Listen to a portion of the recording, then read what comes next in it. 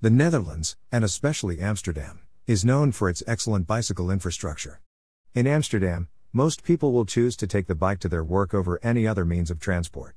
This is very different from many other cities, where the biking conditions are often too restless, dangerous, dusty, cramped, or simply too complicated for people to bike. But why is this? There are few things more uncomfortable as a biker than ending up in a painted bicycle gutter on a road that is being shared with the car traffic, buses and trams. It feels cramped and unsafe. And it is annoying for the cars as well. The consequence of this is that people will prefer their car or a bus ride over a nerve-wracking trip on the bike. That's why Dutch infrastructure designers came up with the concept of disentangling. They realized that, in order for bikers to be safe and enjoying their ride, you need to untangle them from cars. You need to physically separate them from the cars. And what better way to do that, than to give them a completely different route to go from A to B from the one the cars need to take.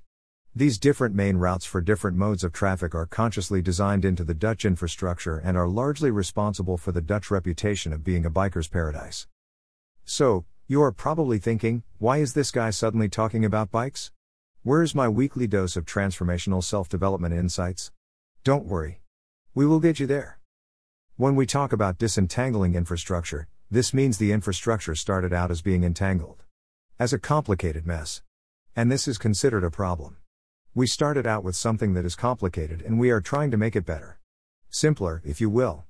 You see, the terms entangled and complicated are more closely related than you might think. A quick Google search shows us that the word complicated comes from the Latin word complicatus, meaning folded together. And the close relationship between these two words is not trivial. In fact, it explains a lot. With a problem in any area, whether it is Dutch people wanting to bike in peace, or some problem you have in your personal life, your problem is rarely simple. In fact, it is usually a problem exactly because it is so complicated. Everything is entangled into a big mess, and we don't know what to do with it. Think about a problem you have in your own life. Is it a big mess of folded together, entangled, intertwined ideas, stories, or emotions? Things that don't necessarily have anything to do with each other, but that you connected nonetheless? Like the painted bicycle gutter, the situation got entangled. Complicated. And this is exactly why we often don't know where to start. We are trying to solve our problems. But instead, we should first untie the mental knot that we created in our head. It is tempting to try to disentangle the mental knot by jerking on some loose ends and hoping that it gives way.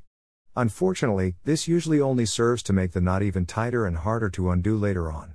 Applying force, applying effort, only ever seems to make things worse. It is much better to fumble around with it lightly, until we see some part of the knot giving way. Then the rest kind of releases all by itself.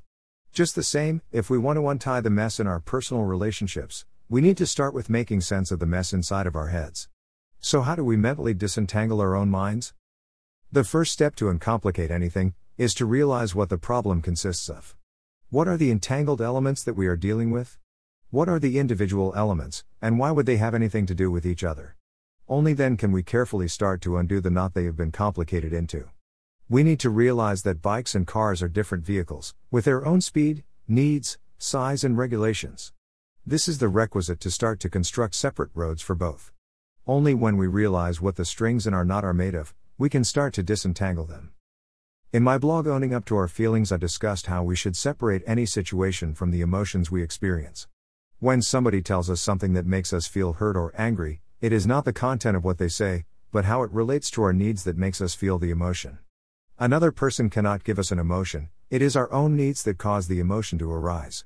In this case, the strings of our knot are made out of emotions and the actions of others. And we can learn to disentangle the two through a practice of empathic communication.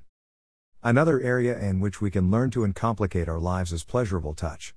Pleasurable touch between people quickly gets conflated with a committed relationship, but this only serves to complicate the inherently simple experience and enjoyment of touch.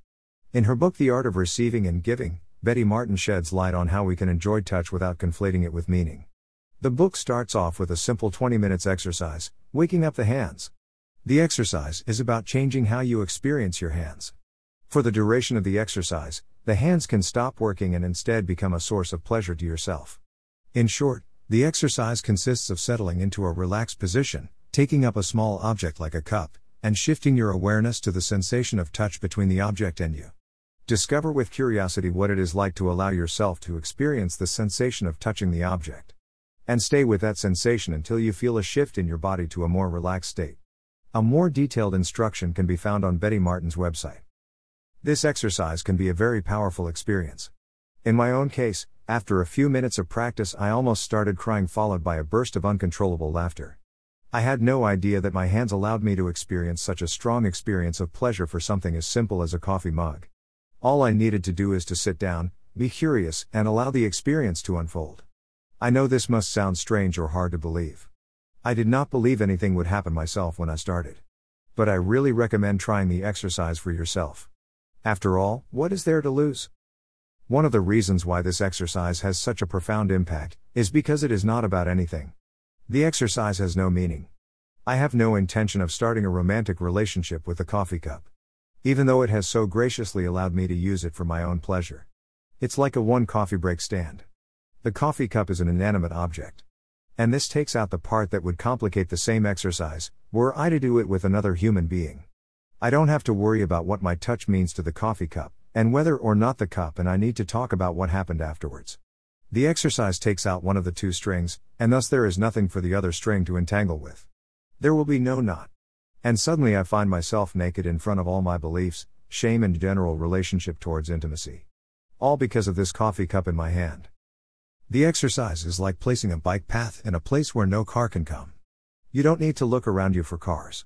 And when we remove the need to scan our environment for danger, this suddenly allows us to enjoy the bike ride just as it is. It's as simple as that. Untangle your life.